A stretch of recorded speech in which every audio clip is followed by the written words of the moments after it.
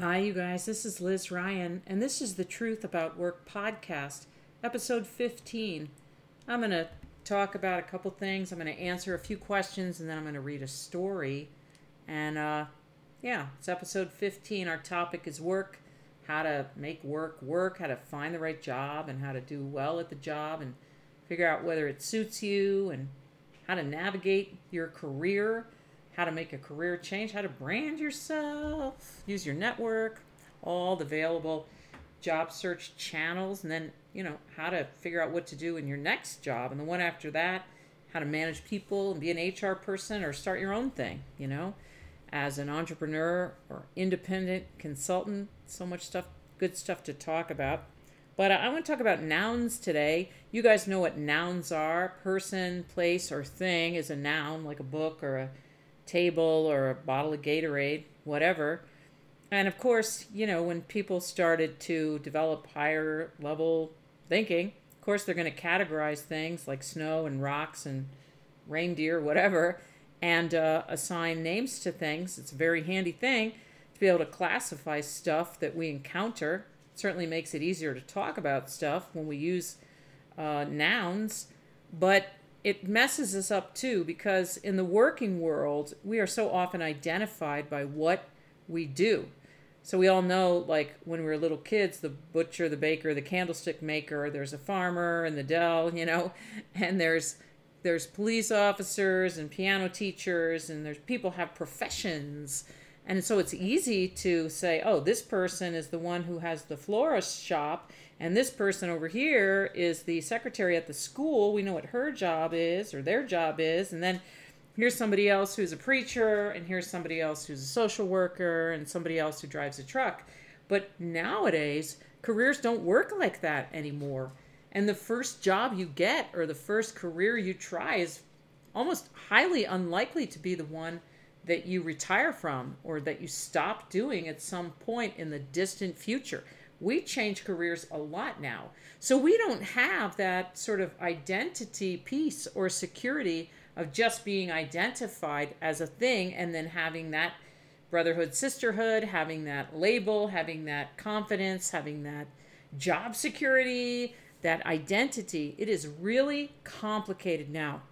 And people struggle with the question, so what do you do? I've gotten so much mail over the years from people who said, I hate that question. It sends me into almost a panic state. What do you do? I don't know what I do. I know I've done some stuff. Some of it I liked, some of it I really didn't like. Am I something? I'm not a piano teacher. I'm not a police officer. I'm not one thing. Jobs themselves, industries, career paths are fragmenting. It's scary for a lot of people. My husband, for example, my in-laws are still living, and they both retired a million years ago, but they both did the exact same job. Both of them did the exact same job as one another and all of their coworkers. They worked together. They met at work, pretty sure, and they worked in one company for like 45 years. There's no such thing anymore. To have this profession and you just do it. I mean, people that do, it's fantastic. And people who open their own business often will have a career that looks that way, right? But to go get a job and expect to retire from that job, pretty much now it's got to be a government job. Maybe it's in academia. Because in the private sector, regular companies, right? Publicly traded companies and private companies, for-profit companies is highly unlikely to go in as an entry-level person and leave the same organization 45 years later, having worked your entire life. And not just that, but even if you stay in the same industry, you're going to change around. Your job is going to change, sometimes because you want it to, sometimes because that's just what, Mother Nature has in store for you. That's just what has to happen. Because the other thing we've seen, of course, is rampant wholesale outsourcing and offshoring and jobs just disappearing. They don't exist anymore. Look at print journalism, for example. When I was a little kid, you guys, when I was in high school, I babysat for reporters. That was my niche. Of course, because I babysat for one, and then they gave my phone number to somebody else, and I babysat for them. So I ended up with this media babysitting niche in high school. And I babysat my ass off in high school. I babysat for so many people because I needed that paper. I needed the money. I was a theater nerd, and I needed the money to go to New York City on the weekends and go to the tickets booth and get half-price tickets to whatever Broadway show was, on Broadway at the time, and to buy whatever I needed to buy. I needed that cash. So I was babysitting all the time. And they were reporters for the New York Times and the Wall Street Journal and other publications. And it seems so quaint now because those, the jobs don't exist in the same numbers anymore. And, print journalism in general is just like going away. My father was a print magazine publisher, business magazines, worked for a big company and published business magazines, worked his way up. Same thing. He worked for the same company 40 some years. Not a thing. You do not have that opportunity. People would be happy to do it. Great article that I recommend. I apologize for having forgotten the name of it, but it's on Forbes. It's you look up the term white socialism and you will find this article.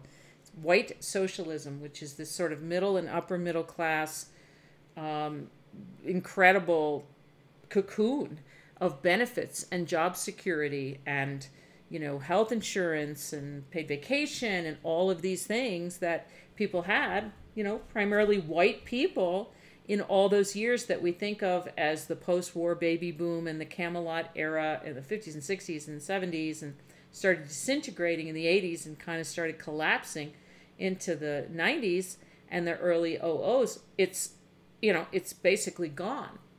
But for a small number of people in certain industries, high tech and fintech and financial services and a few others, but it's very, very missing now. It's this whole sort of cushion of things that let you buy a house, money and benefits and security that let you buy a house, that let you go on vacation, that let you send a kid to summer camp, send them to college. This safety net that was there ever since the end of World War II, and it's pretty much gone. So with this kind of tumult happening in the working world and wholesale, sociological change, massive change, we're not addressing that in any suitable way or appropriate way by saying, well, then obviously we have to take care of people differently because this white socialism thing for white people, much less anybody who's not white, it's not around, it's not here, and we have to step in and look at the structure of work and look at education and look at how people get paid, jobs, the proliferation of jobs in the last 10 years is service jobs that pay at or close to the minimum wage. You can't get a decent apartment on that, much less buy a house. We must care in the United States of America about home ownership because we give a tax deduction for mortgage payments. We must think it's a good thing for people to buy a house because we tilt the tax laws in favor of homeowners, right? But then it's like, no, where are you supposed to get the $50,000, $100,000 to put down? So we have to look at work as a topic. It needs to shift. It needs to be re-engineered, or as we say, reinvented for people, because it's not really supporting people right now other than that lucky few, the 1% or the 5%. A lot of people really struggling. So back to this question of nouns. How do you define yourself now? How do you answer the question? Somebody says, what do you do? And you're like, I've done some of this, I've done some of that. The first thing is that you got to give a charitable interpretation of the question so you don't get flustered or turn on your heel and walk away. If you're physically with somebody who asks you that question, they don't know what they're asking you. They're not trying to insult you or plumb the depths of your soul. What do you do? What have you been doing? What are you working on? You don't even have to answer with an answer about your job, unless they say, what do you do for a job? You can say, I've been painting. I've been reading lately. I've been listening to this really interesting podcast.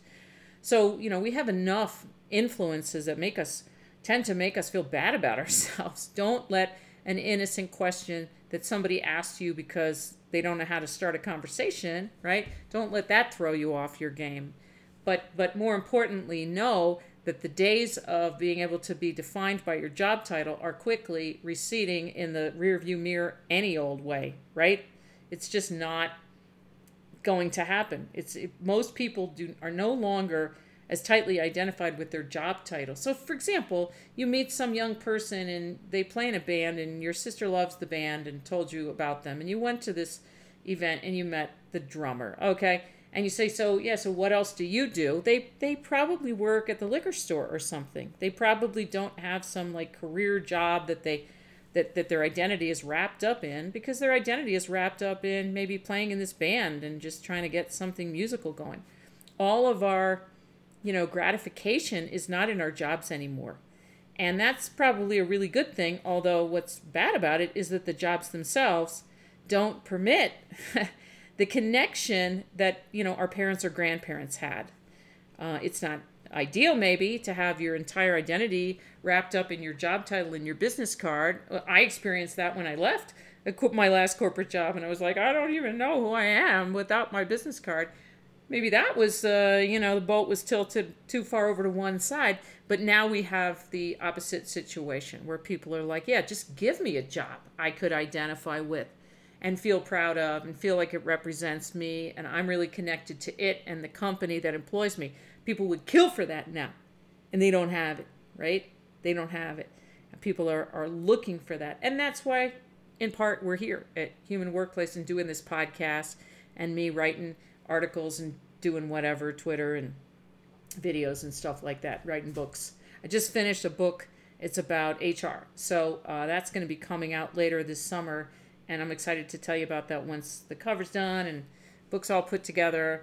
And I'm writing a book right now about leadership, because I think that we need to have a conversation about the difference between what we see around us, fear-based management, and the trust-based leadership that I teach and promote, and that I have seen work so well. It's really the only thing that qualifies as leadership is when you trust yourself enough to trust the people that you hired, for Pete's sake, and just let them do their jobs. It's also a lot more profitable and good for companies and good for their customers. So I'm kind of a zealot evangelist for that. But anyway, I'm going to answer a question.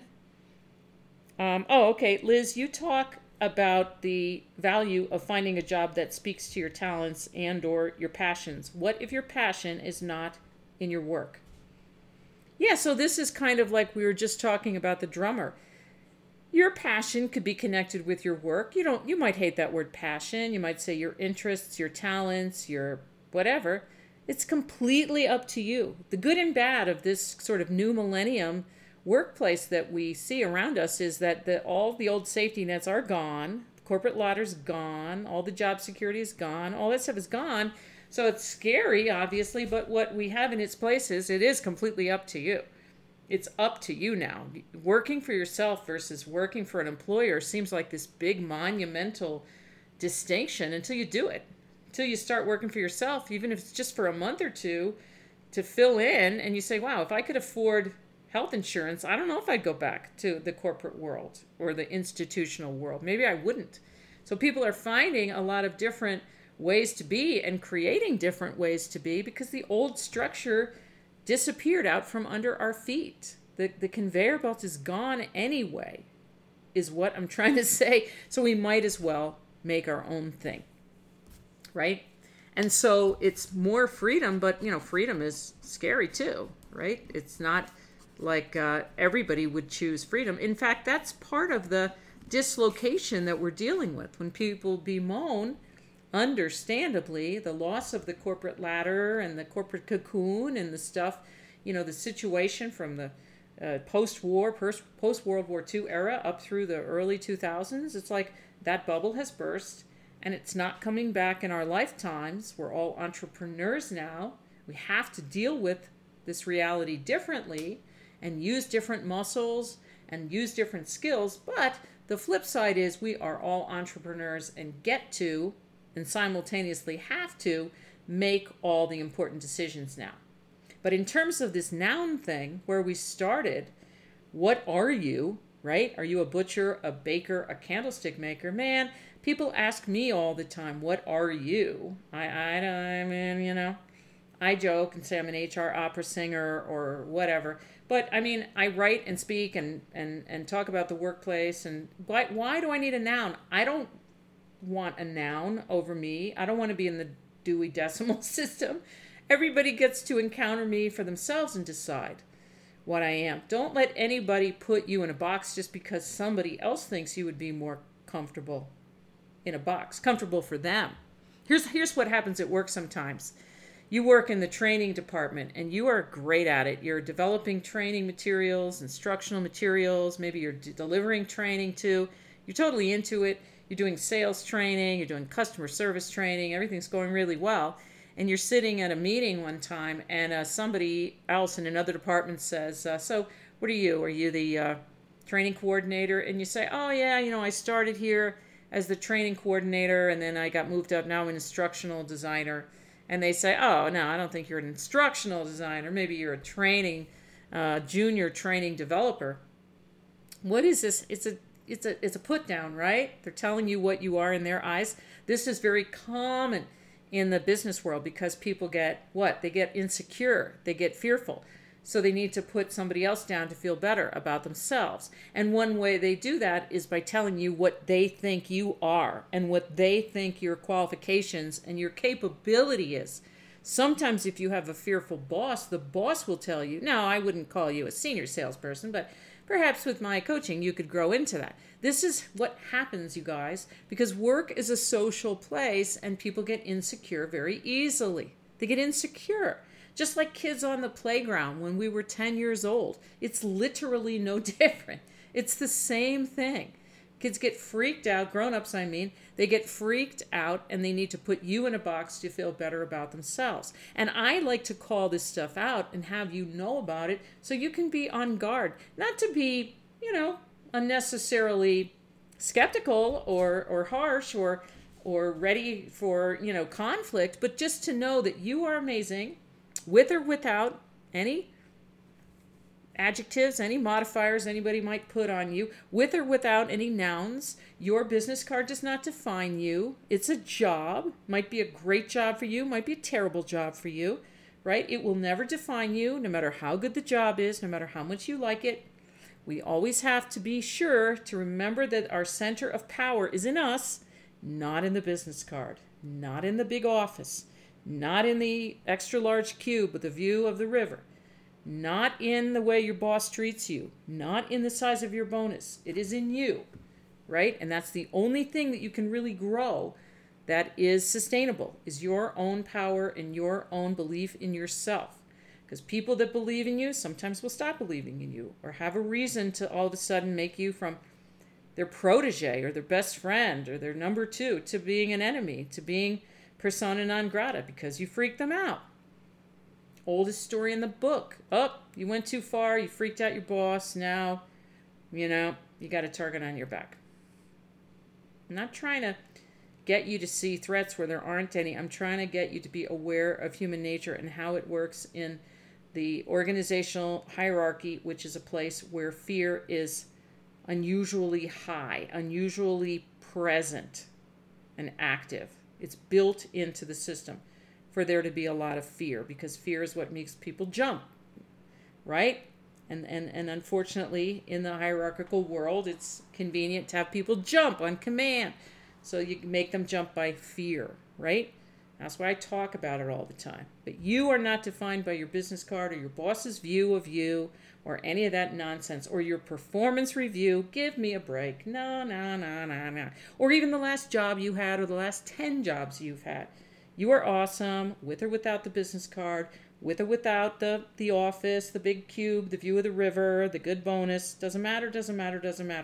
And how I learned that for myself. How I learned that I was not wrapped up in my business card was always in the dark periods. When I got fired, when I had to quit my job, when I couldn't find a job, I was like, damn, do I suck? Does this just mean I suck? And there was just enough of a tiny little voice that was like, no, like obviously you don't suck. It's just you're trying to fit yourself into a system that is not necessarily made for somebody like you.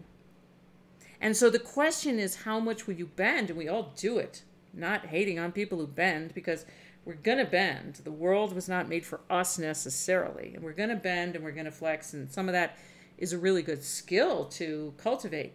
And then at certain times we're going to say, I'm not going to bend that much. Not going to do that. We speak our truth, or we start a job search, or we do whatever. Or we actually speak our truth and it works. And that's the other thing I've learned over 8 million years in the corporate and startup worlds, is that when I was the most afraid, like I have to speak my truth right now and I don't want to because it could be bad, I could get fired. I didn't get fired. A couple times I did when I was younger. But other times I found, I found my voice, and my throat, lungs, tongue, teeth came to the rescue and said, no, we're not doing that. Or here's what we have to do. Or here's how I feel. And it always was the right thing to do. It was always the right thing to do. The big thing people write to me is I couldn't possibly speak up at work because I'd get fired. It's like, if you know that, and it's good that you know that, but then start a job search, right? At least for your own self-esteem.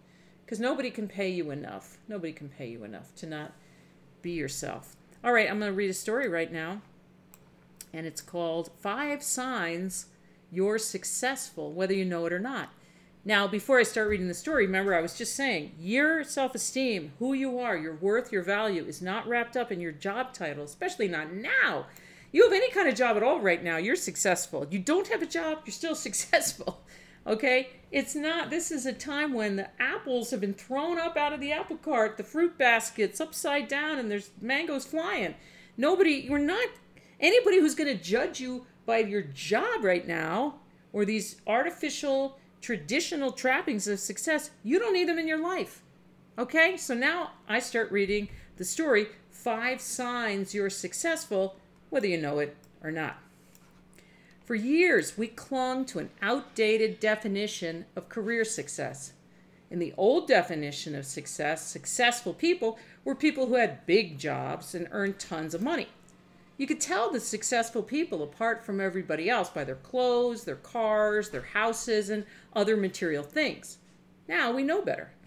If you have an important job and a huge house, but you die of a heart attack at an early age due to stress, could anyone still call you successful? If you have a massive bank account and people on call to tend to your every need, but you have no relationships with your own kids because your career is everything to you, are you successful? Most people would say no. Here are 5 signs you are already successful, whether you have a great job, a so-so job, or no job at all. Remember, success is not about the things that other people have given you, things like fancy job titles, company cars, big salaries, massive expense budgets, and corner offices. More degrees don't make you more successful. A better zip code doesn't make you more successful. Real success has to do with the power you build in yourself, power that no one conferred on you and no one can take away from you. Number 1, you are successful if you call the shots in your career. If you have a fancy job, but you're afraid to tell your boss the truth because your boss might not like it, you are not successful yet. Number 2, you are successful if you know what you bring to employers and or clients that helps them become successful themselves. If you let other people tell you what you should be doing in your career, you are not quite successful yet. Number 3, you are successful when you know how to find your backbone and your vocal cords and speak up when it's appropriate. If you keep your mouth shut at work when a more self-confident person would speak, you maybe are not quite successful yet. Number 4, you are successful when you give yourself permission to dream as big as you want. When you have a vision for your own life and are taking steps toward it, no matter how small the steps might be or how long it might take you to reach that vision, you are already successful. Number 5, if you have people around you whom you love and who love you back, you are successful. You can always get another job if one job goes away. Your career status at any moment does not mean that much. Your state of mind, your belief in yourself, and your passion for your own values are everything. That's the story, you guys. I'm Liz Ryan. This is the Truth About Work podcast. I love answering your questions, so send me your questions at support@humanworkplace.com and have a fantastic day.